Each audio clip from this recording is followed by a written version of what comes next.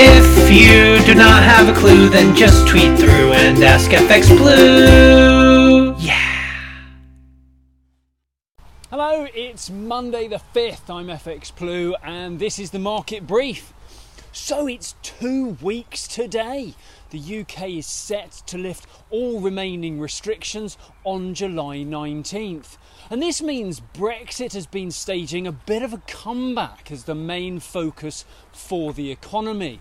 Of course, we haven't seen the shortages feared by all the doom mongers, but the FT has reported about 30% of businesses have seen a drop off in trade with Europe.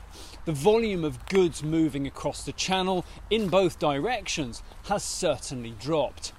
Now, on the plus side, Nissan has committed to expanding their UK production base. And yes, they're based in the northeast, which saw huge numbers of votes to leave.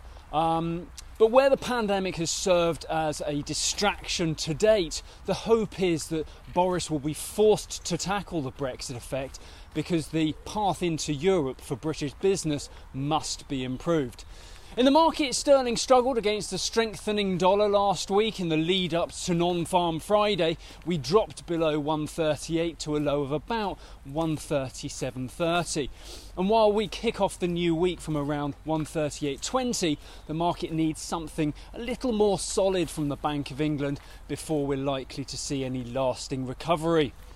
So, non-farm Friday. The headline number was 850,000 new jobs, so a cheeky little win for hashtag Team Over. The top spot was shared by our very own Nick Cornford-Jolly alongside Mitch Wells. They were both right on the money. Well done, gentlemen.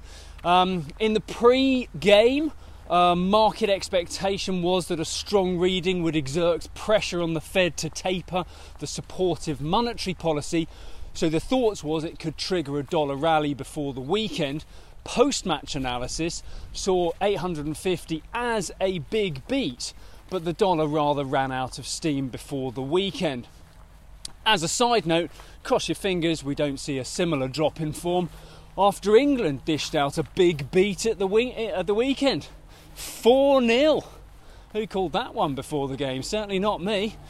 Back stateside, Biden took the payroll data as an opportunity to explain how the recovery is different from a normal recession, suggesting employers are competing for workers, whereas normally workers are competing for jobs. I'm not sure that quite adds up with unemployment, the unemployment rate still at 5.9%, but we have seen the quality of available labour raised as an issue in the past, so maybe he does have a point. This week, the Fed minutes are out on Wednesday. This should provide a little clarity, albeit slightly out of date now, over how the different Fed members view activity in their own regions. We may see a little more dollar strength ahead of that, but it's unlikely the dollar index will regain the high of 92.75 we saw ahead of non-farm payrolls. Euro dollar kicks off the new week from around 118.55. Right, so that's it from me. Hope the week starts strong for you. Cross your fingers for the next round of the Euros.